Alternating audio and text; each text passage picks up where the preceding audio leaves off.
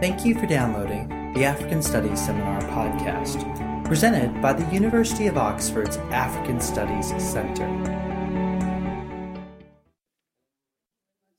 to stand up so I can control this machine, but I actually like standing up as well, so that's perfectly all right. Thank you very much, David, for your kind introduction. In this talk, I'm going to be speaking about the links between policing and politics, as might be evident from the title, in what can be described as legally pluralistic, and in this case, urban settings. That is, settings where sovereignty is divided and where there are numerous competing order-making practices and actors who engage in these practices. By focusing on this link, I approach policing as both integral to the political in the sense of the underlying contested processes through which order is defined, enacted, and established, but also policing as politicized in various ways in the sense of being subservient or used or instrumentalized to more or less explicit political aims and practices.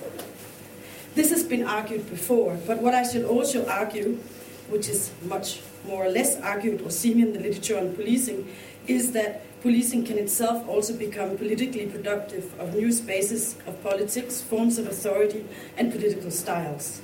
I mean, most of the research that's come out on policing, including people like Alice Hills and Bruce Baker, focus very much on how the policing becomes used by other political actors, but very few have actually discussed how they in themselves are also productive in this field.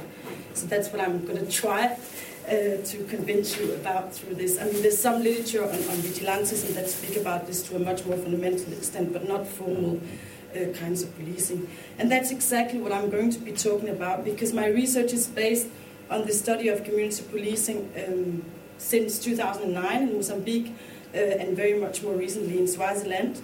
In urban areas, I'm going to be talking about the urban research that I've been doing in poor urban areas characterized by very high levels of crime, unemployment, or at least very high levels of unemployment, but also areas that are very heterogeneous. They have populations that have either very recently come to the areas or within the last 1 or 2 generations, mainly looking for jobs, looking for ways to kind of make it. But even though there are those aspirations, it's mainly areas that are characterized by high levels of poverty and livelihood uncertainty.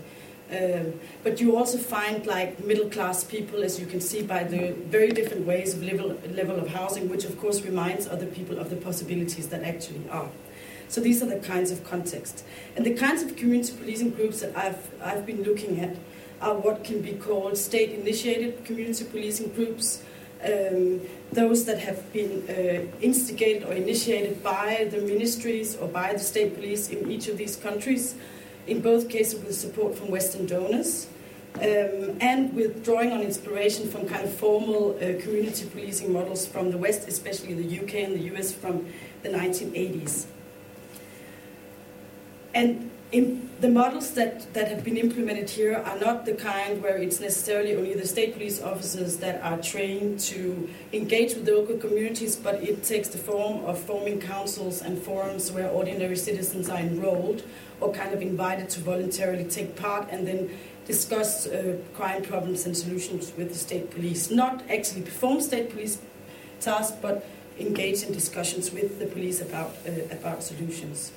So what I've been looking at in these contexts is what kind of socio-political formation these community policing groups have actually turned out to be in practice, what kinds of persons it creates, and also what this means more broadly for order-making activities and policing within these plural arenas where it's not been like kind of empty spaces or only the state police that's been performing these kinds of policing functions, but also a range of other actors that I will return to, and the competitions between these. So what I found out, which of course is revealed already by my title, by my focus on the political issues, is something very quite different than those intended councils, those talk shops, so to speak, partnering with the police. In both areas, they quite quickly established themselves as largely independent authorities with their own quasi-legal courts, where they received cases every day, and from where they also daily perform what we would traditionally, or at least in Western criminology categorized as traditional state police functions, including arrest, interrogations, searches, and so forth. And this picture is from one of those rooms or venues in the area of Shamankulu in Maputo, where I did my fieldwork. And there's a lot of symbolism in that I will come back to, as you can see. Also, it was envisioned very much in the policy documents of the state police in both countries and by the donors that supported it, that the members would typically be like respected elders from the communities. It would be like representatives of NGOs, teachers. Like it was described as good, respectable social, actors with some kind of social status that would take part in these groups. But also that didn't live. Also that was different in reality. Rather, it's become a place for the recruitment of young, largely unemployed or at least very underemployed young men who have entered these groups, or who in the end have become the active expression of community policing groups. Because as I returned to, there were elders and respectable people actually part of these groups in the beginning. Irrespective of these discrepancies between policy and practice in both Mbuleni, Swaziland, and Shamankulu, Mozambique, the community policing groups have been celebrated for having drastically reduced crime, and also they are both feared and admired for their notorious use of force, consistent punishment, and capacity to act for direct actions or to react immediately to crime, such as also bringing back stolen goods or money that has been lent and not given back. As I will discuss in the rest of this lecture, these achievements by community police means that the community policing groups have become powerful players in what is de facto a plural legal landscape of other dispute resolution and political actors, including the state police, where there's a lot of competition over authority, resources, and clients. But the community policing groups have also become politically significant beyond the strict domain of dispute resolution and policing. They have also produced new political spaces through which its own members can transform themselves, move forward in life, or even get a political career. And it's also become a political space where others can turn to as a source of power to advance their own political interests and goals. So that's the politically productive argument that I'm going to forward. Based on this, I argue that community policing is both subject to different political strategies and forms of instrumentalization by others, and is itself productive of new kinds of politics. I will unfold this argument by looking at what I have identified as layers of politics, and I'm not quite sure that that's where I'm conceptually going to end up, but at least this is an attempt to kind of make sense of the material I have. I've identified 4 layers of politics, which can be overlapping, but they also differ. But I mean, so they should be seen like minor analytical distinctions. The first one is the politics of sovereignty. The second one is the politics of local power positions. The third one is what I call the politics of selfhood and mobility. And then the fourth one is what we would more like explicitly or conventionally associate with politics, and what I call the explicit politics of the national arena, or the national political arena. And just before I turn to show a little bit of pictures, so you know what groups I'm going to be talking more in depth about through these different layers of politics. This picture is, as I said before, the venue of where the community police in Maputo, in Shamankulu, where did fieldwork resolves the cases, and in a sense it embraces like different aspects of these layers of politics. The sovereignty, in the sense of, you can see the blood on the you can't really see it because the colors are so bad, but this is the blood on the wall and the kind of contestations or the politics around sovereign power between the state police and the community police that I'm going to be speaking about. Then there is this voter campaign, which is actually after the campaign, but the community police were dragged into that political campaign by the local politicians to kind of give protection, as I will return to as well. But in fact, when you asked them why they had it there, they said it was not because they were supporting the political campaign, but it was because they had never, by the state, been given one of these pictures of the president that all official kind of state authorities have to symbolize that they were a formal kind of authority and institution. So in lack of better, they had put that up to kind of signal that they were an established kind of authority within this field.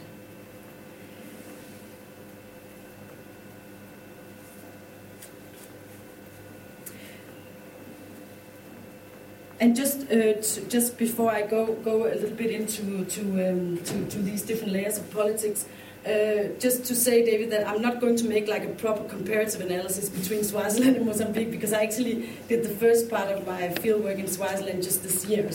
And I'm meant to continue. So I'm more going to be like, it's mainly based on my Mozambican research, but I'm going to like be drawing mostly out some of the similarities that have come out from Swaziland. So, I mean, there are obviously a lot of differences that needs to be explored historically and contemporarily, but that's not what I'm able to do here. Hopefully in the paper that will come out of it at some point.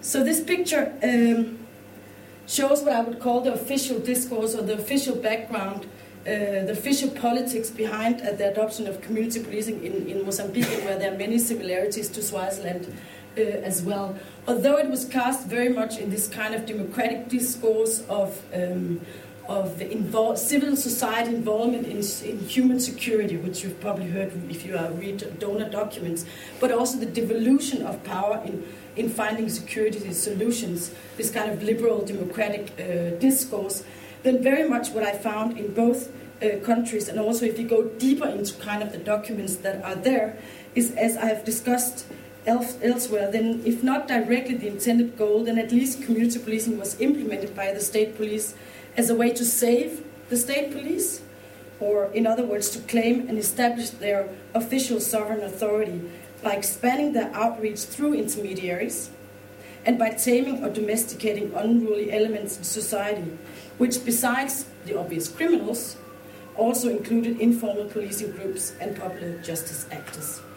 And in Mozambique, when community policing was implemented from 2001, what had been there before, popular vigilantes and militias, which was also a kind of a state-initiated policing, had kind of died out. There was a gap, but there was a lot of occurrences of, on top of rising crime, a lot of occurrences of mob justice, self-organized community policing groups, like others would, like similar to the vigilantes that David had also been talking about. So it was very much a response to what, in fact, the Ministry of Interior, under which the Mozambican police fall, was community policing was very much by them talked about as a response to an anarchism in society of these unruly kind of elements. Not only the criminals, but also these kind of unruly groups that were taking care of what the state actually was supposed to take care of. Similar in Swaziland, actually there was a political dispute between some of these groups that had existed before the formal initiative, claiming that they were the ones that started community policing, not the state police. So there was an actually more like politically explicit dispute about who were the owners of this. But in both countries, it was very much, as is very well depicted in this picture, an attempt by the state police to kind of incorporate citizens into policing rather than recognizing what was already there. And this is a picture from the 35th anniversary of the police of the Republic of Mozambique, da República de Mozambique. Big parades and very big celebration where you see in front you have the community police, and then you have the real state police behind there. And I don't know if you can notice also that these are all kind of old guys, because the young guys, actually I brought some young guys there because I was invited, and they were not given t-shirts because they were still those kind of unruly young ones, and I'll come back to that. So it was only like the old respect that were given t-shirts, but still very symbolic kind of this incorporation of community policing groups under the state. And it says Polícia e Comunidade Juntos pela Segurança, police and community together for security in Portuguese.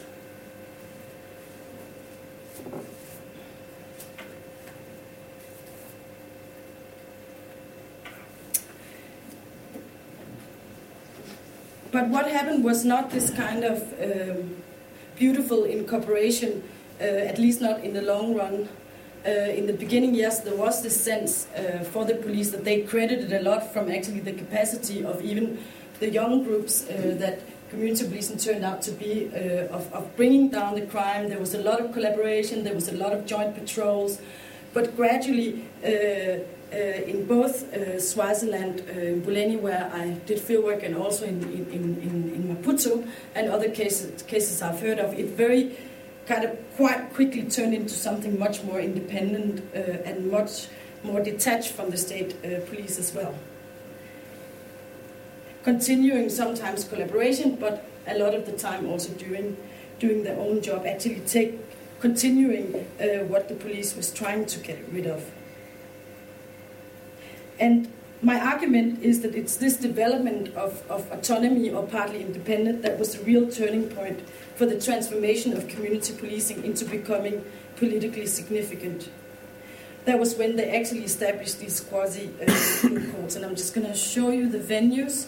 This is the community policing group from Shamankulu. There were many more members, but it's very difficult to get them all together at the same time. And these T-shirts were given to them by a local businessman, a young guy, who really liked them a lot.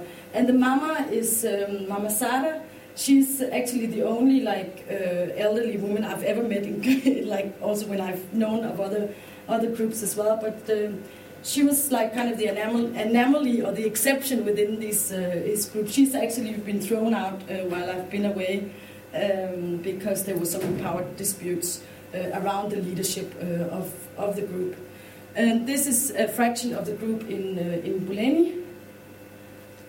This guy with the cake, he's one of the bad boys, but that's a story in itself. He was just arrested very recently. When I was away, I got an email from my assistant saying that he was arrested. I had a kind of a feeling, but I don't know.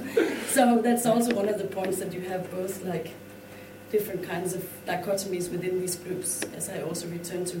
This is the venue of the community police in Shamankulu, and also very much part of consolidating this autonomy or part independence of these groups is that in the case of Shamankulu in Maputo, actually this was facilitated by the local authorities. The local this building itself belonged to the Frelimo party, but it's also where the local administrator or the neighborhood secretary works from. So the kind of independence was very much facilitated by them being given this space where they could actually start to receive people, because from having had a period where they were mainly doing patrols, attacking criminals, bringing down crimes, working with the police, then they actually started to be approached by people with all kinds of cases, both crimes but also a range of social disputes and family disputes that were also taken care of by other authorities. And this is the venue of the community police in Mbuleni in Swaziland. So it's a much more public, open space. I'll come back to the difference between that, just touch on it later on.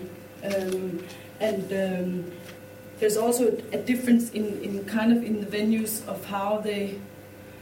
This is very much like kind of a state space, and the way that the community police operated in Shamankulu was much more a copy of the police in the way that procedures were carried out as well. And I think somehow the venue maybe didn't have a direct impact on that, but at least it fitted together in that sense. That's something I have to look a bit more on.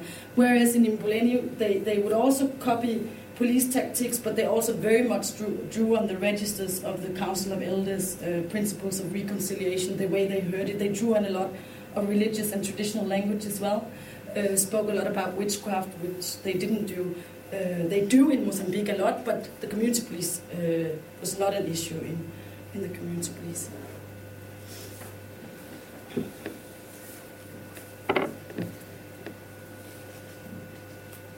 Okay, so let me go deeper into these different layers of politics that I started out by mentioning in the beginning. The politics of sovereignty, of sovereign power, I define as the contested efforts to control the violence that enacts the boundary between the inside and the outside of a given order. That is, the violence that marks the exterior upon which sovereign power is constituted, expressed, for instance, in punishments, discipline, and exclusion of subjects.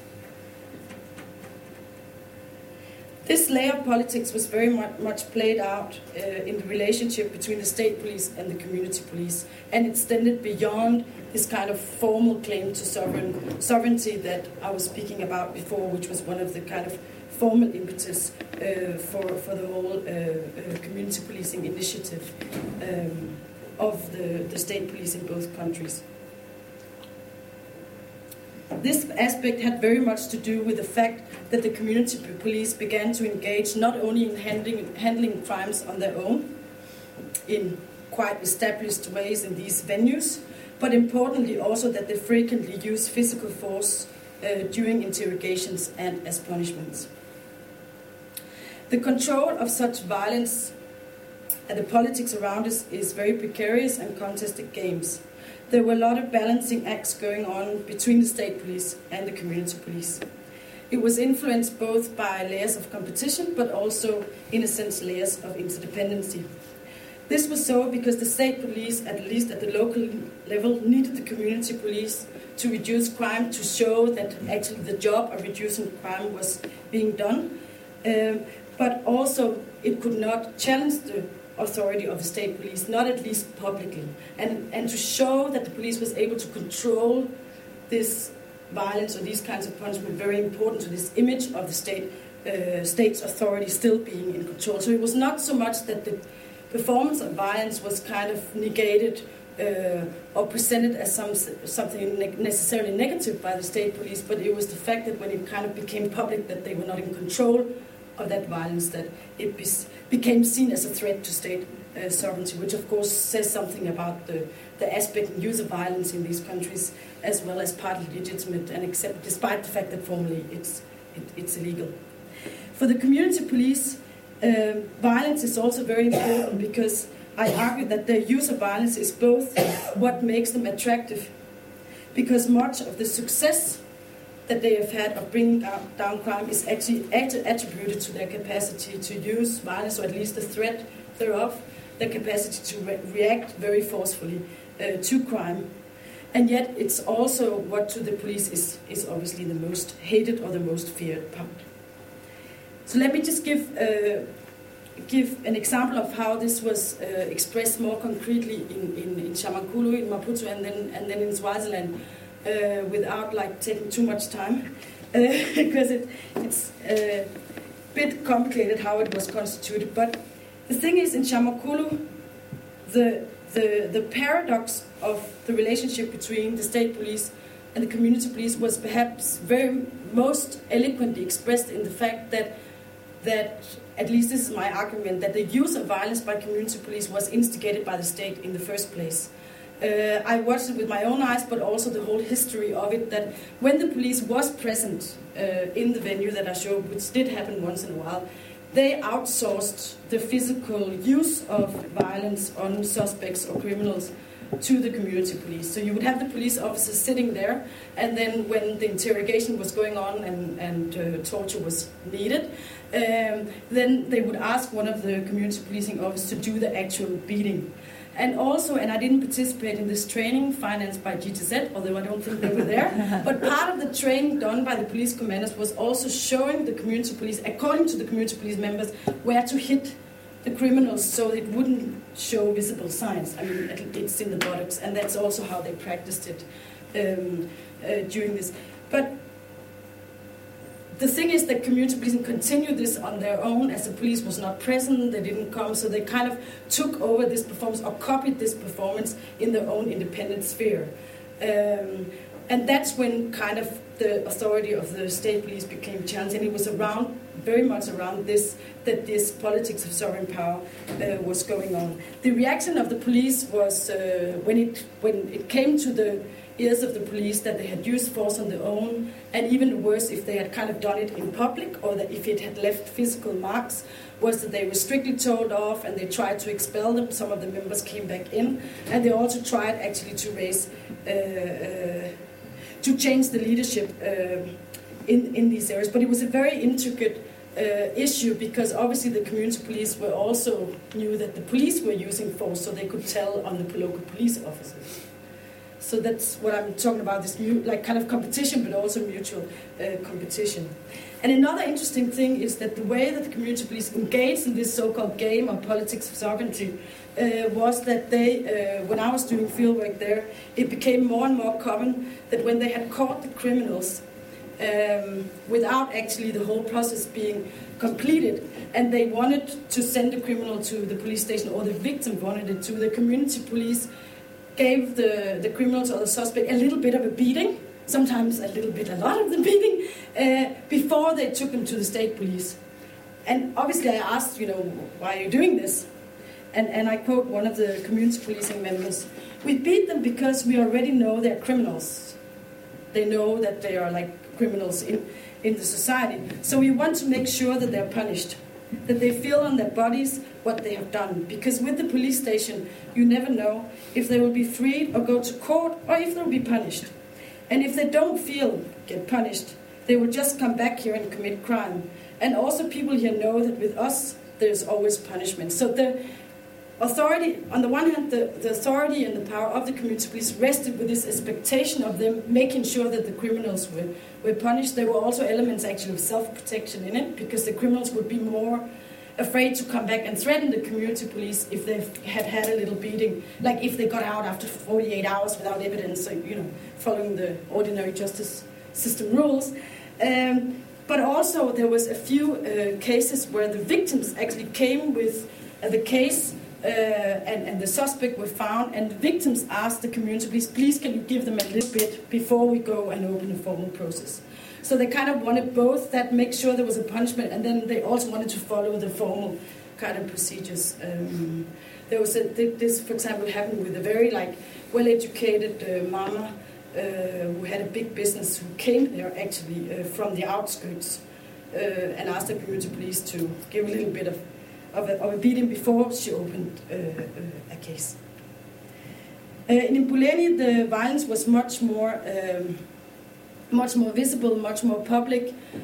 In the beginning, the stories that I heard was that it was, if not overtly supported, then at least implicitly supported by the state police.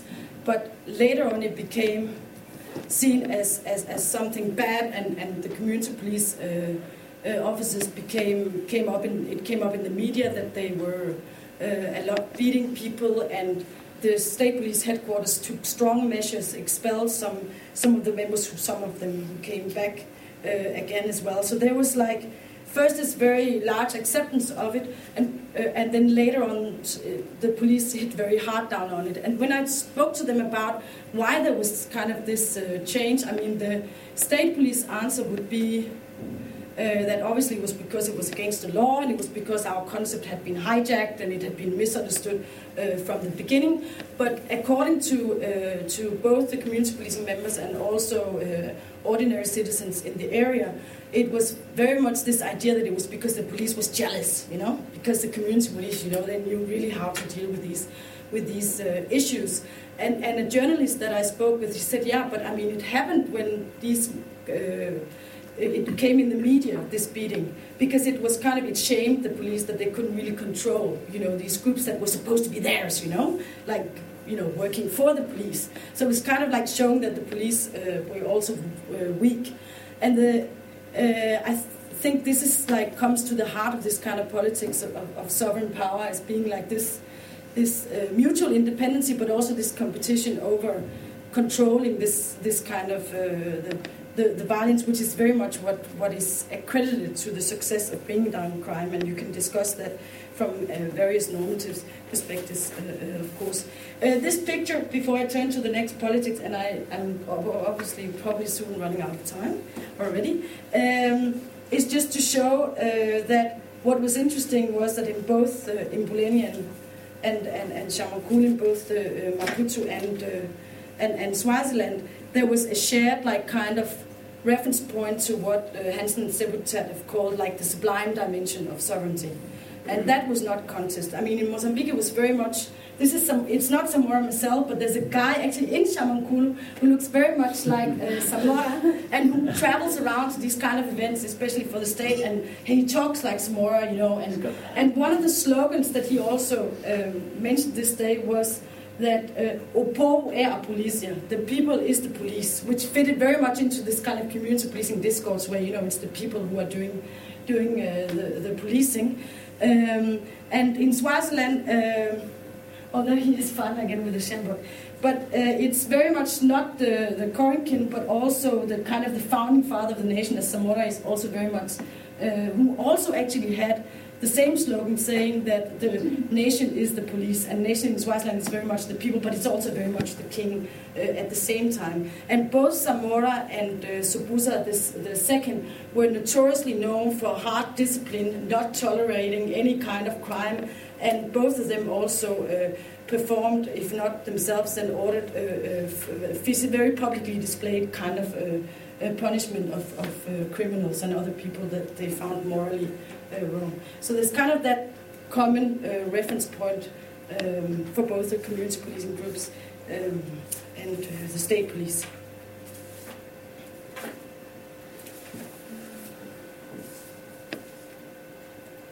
Okay, the second politics, the politics of local power positions. I'm trying to make this short because time is running. But as I said in the beginning, community policing did not begin in areas where there was nothing or nobody taking care of crime problems. There was definitely a gap with the high levels of crime, but there were other authorities engaging this field as well.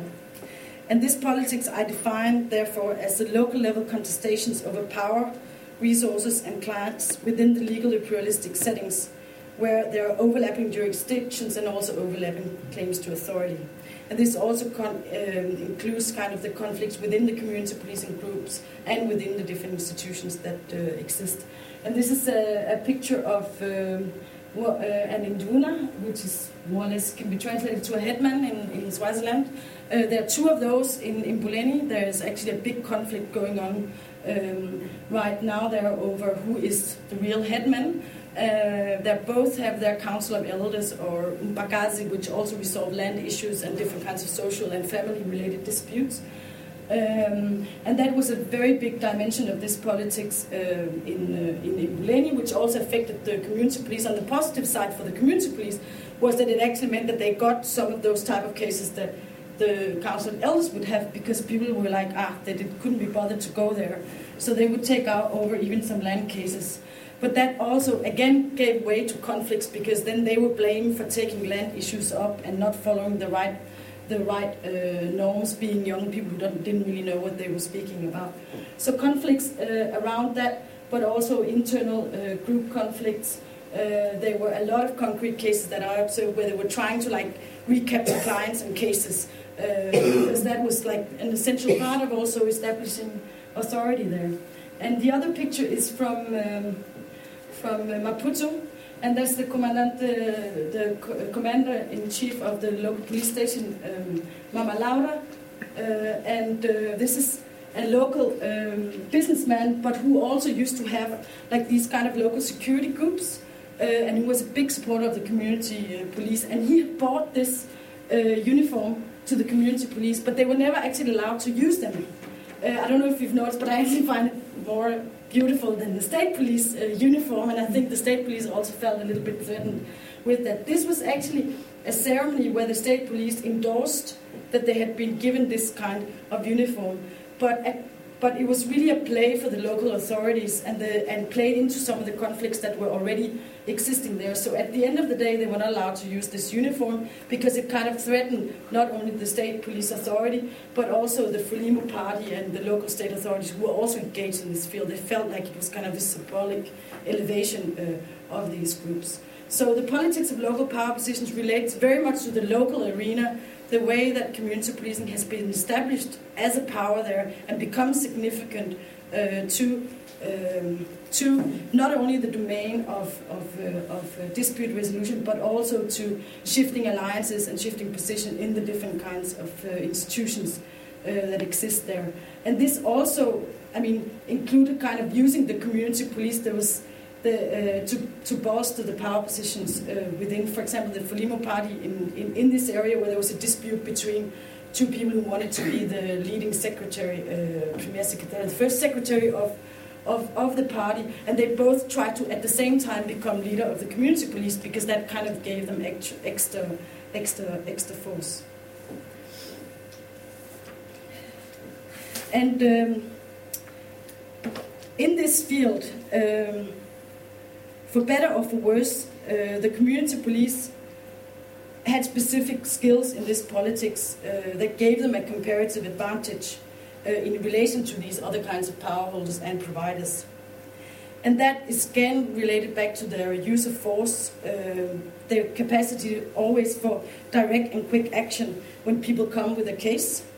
And here they very much compared themselves with the police, or they never came on time, but also with some of these council of elders and with the neighborhood secretary. I mean, they were associated with, it's such a slow process, and they're tied down to all these different moral registers and all these kind of rules. And although the community police would draw like on state police registers, especially in Maputo, but also on these kind of moral registers and norms that were used in the other kind of forums, then there was this sense that the community police were not so tied or so bound up to these kinds of conventions, and therefore they were able to react much more rapidly to these issues.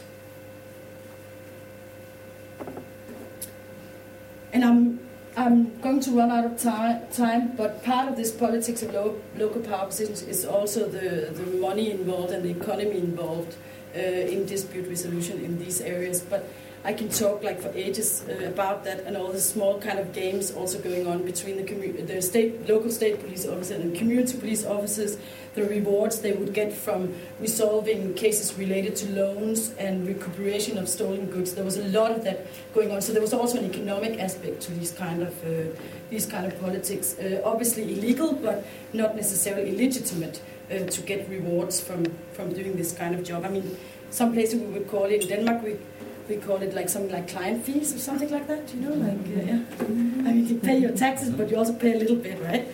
So, okay, the third kind of politics, the politics of selfhood and mobility. This is in Maputo. 3 of the community police guys hanging out, waiting outside. Part of also being a member of the community police. And I define this politics as the contested efforts of individual community police members to advance their position and life situation. That is, to move forward towards a more secure life by using their community policing membership. This politics reflects how community policing, after it had become kind of like an authority, an institution in its own right, albeit disputed, it also became a space to aspire for becoming something else.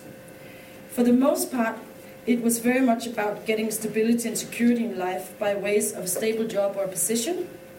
But for others, it also developed into explicit political ambitions for getting like a political career, either position in one of the local power structures or on the national political scene.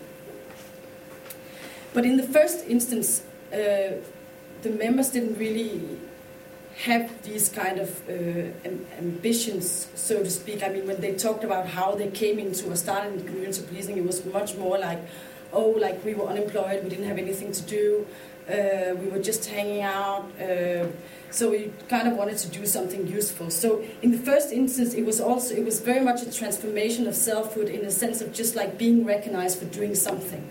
But also the social aspect of it, of hanging out and actually getting some friends, being part of a collective group. And that obviously should be seen on the background of the kind of situation most of them were in when they entered community policing, unemployed. Some of them had a job, but they lost their opportunities. They had quite low education, not really recognized, hadn't been able to jump on the train like some of the other youth in these areas had been able to do.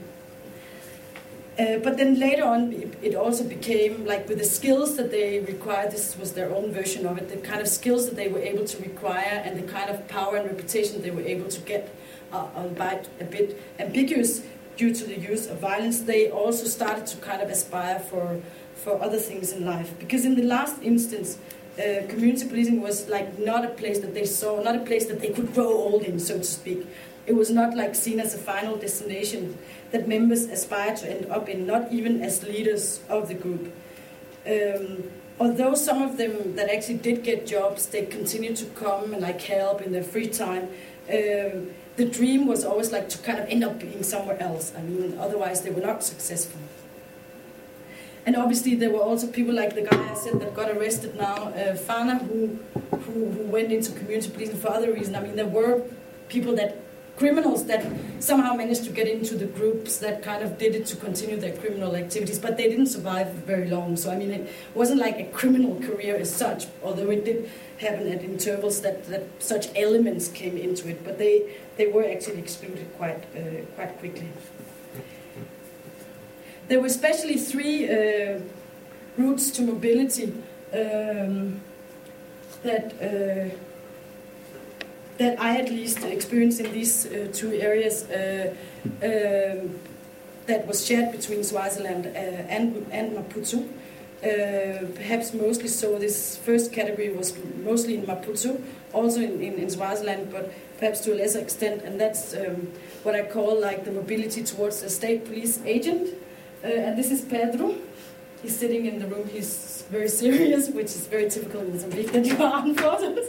But just to give you a little bit of his story, Pedro, he was 25 years old when he came into the community police, and he was unemployed. He had a job with the UN mission washing cars during the peace process, but since 1997 he had been unemployed. He tried to like do some informal trade, actually going across the border to Swaziland, but he's had really like nothing to do and was just like kind of hanging out. And he was asked by the local Frelimo area leader to join the community police, which was part of that whole mobilization process. And he very much believed that he was recruited because he was a good guy, because he'd never done a crime before.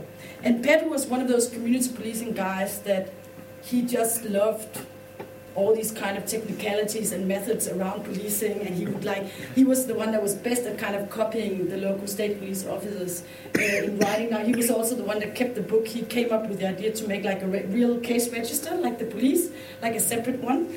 And he also came up with the introduction of police titles, so he made himself Oficial de Permanencia, which is the one who's like in charge of hearing the cases, and he made this other guy, the Comandante, the commander.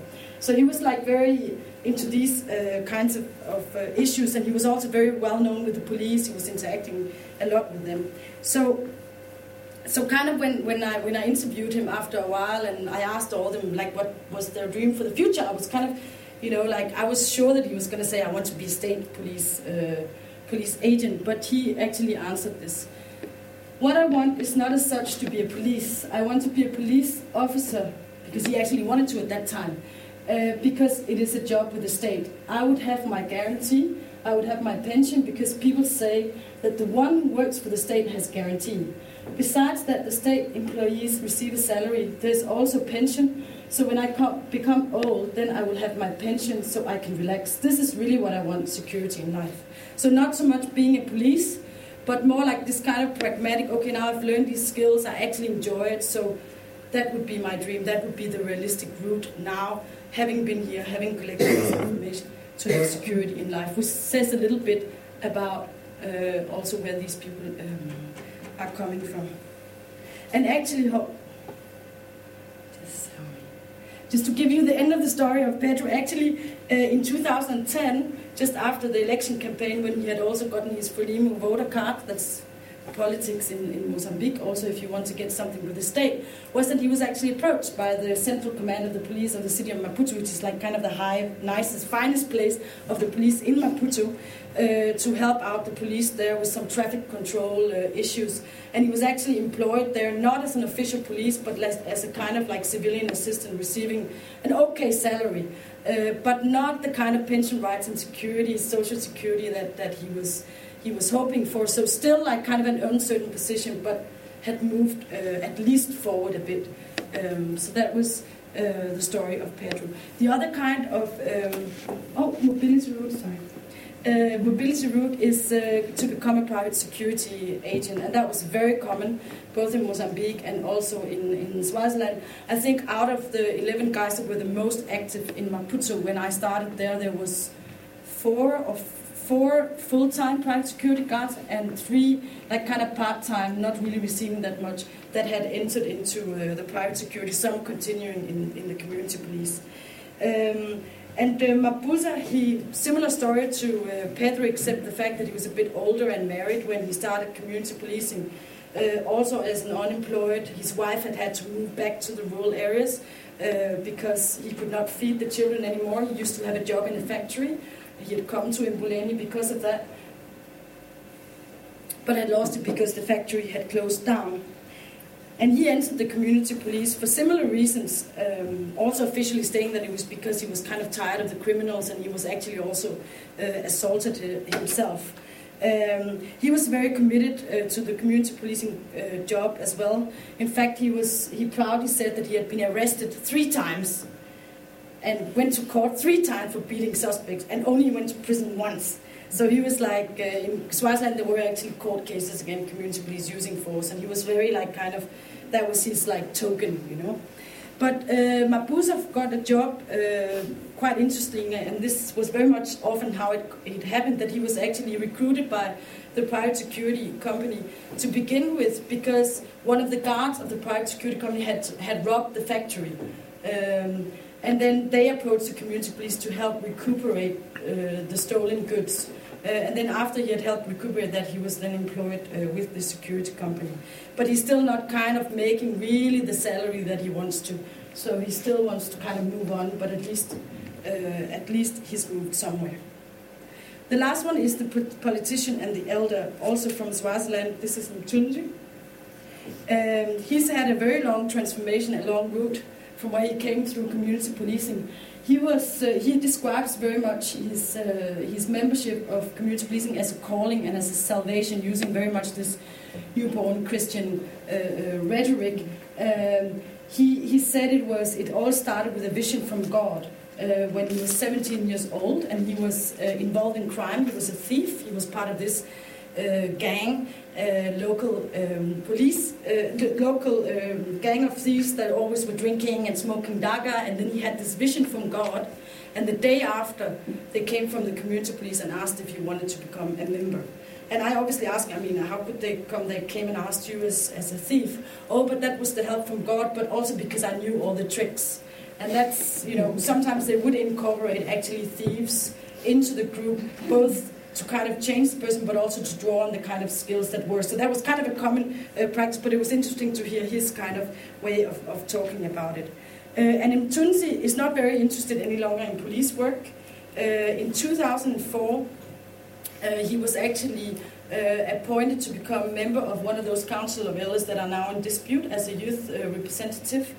Later he also became the leader of the community police, but because of some internal conflicts, because he kind of used the space for very much more for political reasons than for policing, he was thrown out of that. But he's also run for parliament the last time, and is now very actively engaged in running for parliament again. So he's kind of used community policing, and gives no doubt that is how he's actually been able to enter this political career, or this at least attempt to enter a political career, because of the community policing, because of the reputation and the self-esteem he speaks very much about as well, this salvation towards a different kind of person that has made it possible to go down that route, although not yet quite successful. And he leads me to the last layer of politics, and I'm sorry I'm taking so much time. The politics of the national political arena I define as the contested efforts of politicians to enlist community police into their national political projects, and the active involvement of community police members in these national political achievements, as Mthunzi was an example of somebody trying to become part of the national political arena. So there were 2 ways. There were both efforts by other actors to enlist community policing into national politics, and there were also community policing members kind of engaging it in itself. So both these 2. And this picture exemplifies the first one, I followed that. I didn't, unfortunately, follow any elections in Swaziland yet, so I don't know kind of the role of community police there in election campaigns. But I followed it very, very tightly, to the extent that they thought I was also a Frelimo campaigner because I walked around with the community police. But they were dragged into the Frelimo campaign, not like explicitly for political reasons, but they were the security guards of these local campaigns. So they were kind of providing security when they walked around, putting up posters. And then the last weekend they were also told to put up posters because they were in such a hurry to put up different posters. So they were drawn into that. There were also episodes where they were called in to get rid of some of the opposition party members when they were trying to put up their posters. So there was kind of like an explicit drawing in of the community police in this political campaign. And they were also very, very strongly encouraged to get membership cards for the party. Recently, an example from Swaziland, although I didn't follow the campaign, is also how the community police are now being drawn into defending the regime. I don't know if you've followed it, but in Swaziland very recently there's been a lot of protests by youth movements, pro-democracy against the kingdom and what they would call the dictatorial regime, which it also is to a large extent. But there they have arrested 2 youth leaders, and the Induna headman that I showed later on, he was actually taken into court in order to give his opinion about one of these youth leaders, because he was from Impuleni, the area where I did work. And part of his discourse was very much that if these guys come out on bail, then the community police will kill them. So implicitly they're also drawn into kind of this regime defending discourse of the local authorities. But the extent to which they're actually active in that, I haven't been able to observe. And it's very typical among the community police that when you're not there to see it, they deny any kind of like involvement in this politics, because it's also kind of amoral in their policing tasks. So I was not able, but it does seem to indicate that at least that there are attempts to do it. This is just one example I'll finish off with on this politics, just to show that there are also community police who are actually able to enter on the national political scene. This is João Bangini. He was one of the first people to get involved in community policing. I knew him very well, and he is now, he says himself, both because of his volunteer work in Frelimo at the local level, which brought him kind of into community policing in the first place, but he very much attributes the fact that he's been in community policing to the fact that he's now in the Central Frelimo Committee, which is kind of like the sacred, best kind of warmest place you can be politically in Mozambique right at the moment.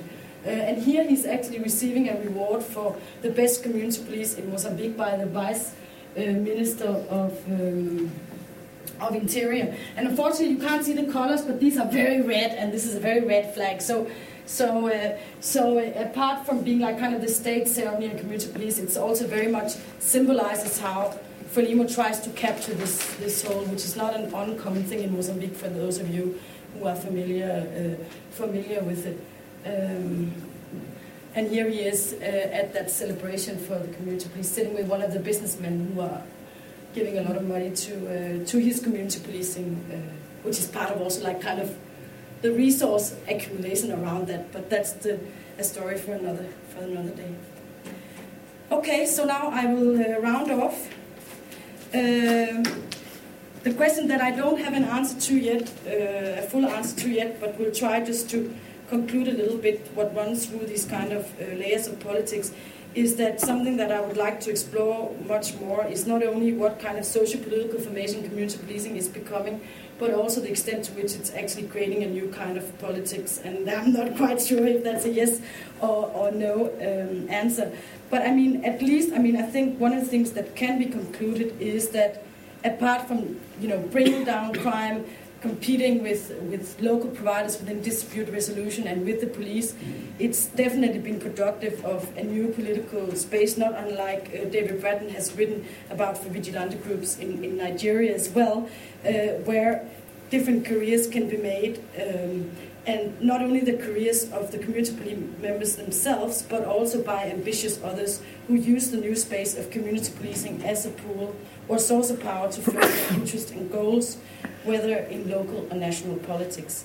And then I think there are three more kind of characteristics of community policing as a socio-political formation, which might give some ideas of what kind of politics we might be seeing here. I mean, the first one is that it embodies a lot of kind of conventional dichotomies, and it's very morally ambiguous. I mean, it embraces it's both kind of inside and outside the state, goes in and out. It's both embraces legality and illegality, and certainly aspects of legitimacy and illegitimacy as well.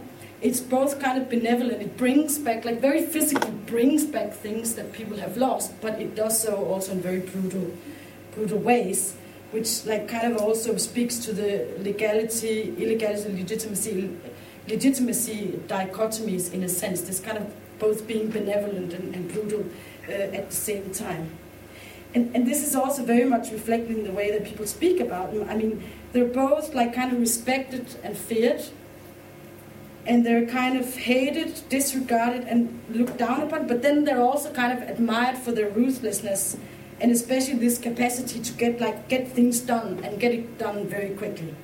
And I think this leads me to that kind of the second characteristic, which I'll maybe call youthfulness. I don't know if that's a good word in English. Not only because they tend to be young, both socially and in terms of age, but also because the concept of youth, at least in the two places I've done fieldwork, is associated with direct action, without any kind of hesitation, the capacity for mutability, flexibility, and negotiability. And above all, it's also associated by not being strictly attached or bound to some kind of fixed moral registers, but they can draw on different kinds of moral registers and not really be bound to any of them, which of course is also a dangerous, unruly kind of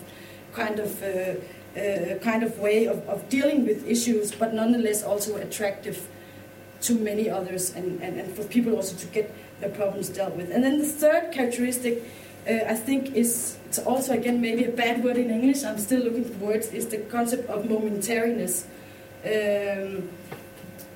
I mean, even though community policing is kind of established itself as an authority in its own right, it's kind of a transient political space. It's a transit, it's a space you pass through, a space where you can be transformed and move on or move forward in, but it's not a place where you kind of want to stay, you know? You want to be there for a while, but you want to do it to get on with things. And it also makes them very attractive for other powerful, the elders, as they would call them in Swaziland, but for people who want to enlist them in their political projects, because both the usefulness and the momentariness kind of also makes them expendable or dispensable, because you can kind of use them, but you can also kind of, they're not formally established. They're still young, so you can kind of use them, but when they start behaving a bit better, you can't use them anymore. You can also just kind of expense of them. So these are some of my kind of last thoughts about this, and I think a place maybe to look to think more about this is in some of the literature that's come out on civil society, and some of the literature that's coming out, especially in Asia actually, and also in the Middle East, on the way that people in kind of these uncertain urban spaces characterized by unemployment, senses of marginality, not really getting any access to rights from the state that the person like Asif Bayat speaks about. He speaks about the kind of politics in these places, or the kind of politics that's valued in these places, and I quote, "In place of protest or publicity, these groups move directly to fulfill their needs by themselves. In short, theirs is not a politics of protest," and here he's also referring to that it's not organized, "but a redress and struggle for immediate outcomes largely through direct action." So he's actually introducing a little bit this aspect, this politics of direct action that I see very much in these community policing groups. So I'll just kind of finish up with that. It's not a very kind of strong conclusion, but some thoughts about where this where I might be going on from here, and some of the things that are still up for discussion. Thank you very much, and sorry for talking so long.